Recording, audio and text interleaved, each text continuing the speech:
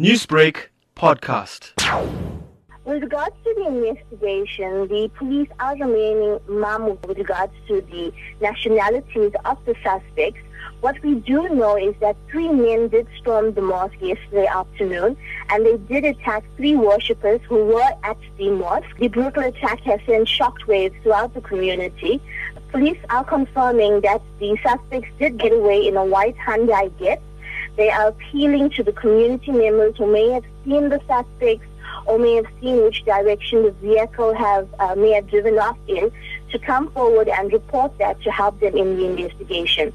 They are saying they do not want to create panic amongst the community, and they are appealing to the community to remain calm to ensure that no further attacks do take place. Rachel, let's talk about the inhabitants of the mosque, because yesterday I do believe that these attackers attacked 2 men and 1 other was actually killed. What's the latest with regards to their condition this morning? Rather sad, the family of the deceased has been informed of his passing.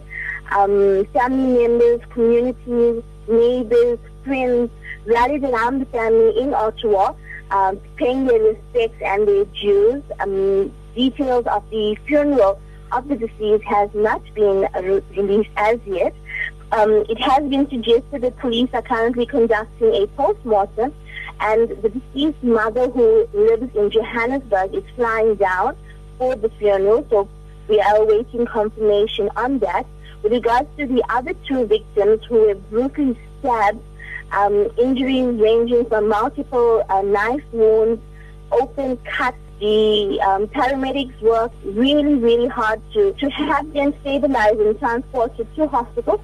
They are still in a critical condition at hospital, and police are awaiting to speak to them to find out if there's any more that they can find out about the suspect. We do know that a library was set alight at the mosque as well, and that the morning prayer was also postponed. So I'm sure you'll bring us the latest a bit later on in the program. It is rather sad, Matthew, that where it should have been the call for morning prayer is dead silence this morning. There are no worshippers at the mosque. As I look out, all I can see are open windows and doors with remnants of the fire that allegedly swept through the mosque. Police have been here all night. There has been a vehicle stationed here from the Verulam SABC. And having spoken to the officers, they said they were stationed here to make sure no further incidences took place. Newsbreak, Lotus FM, powered by SABC News.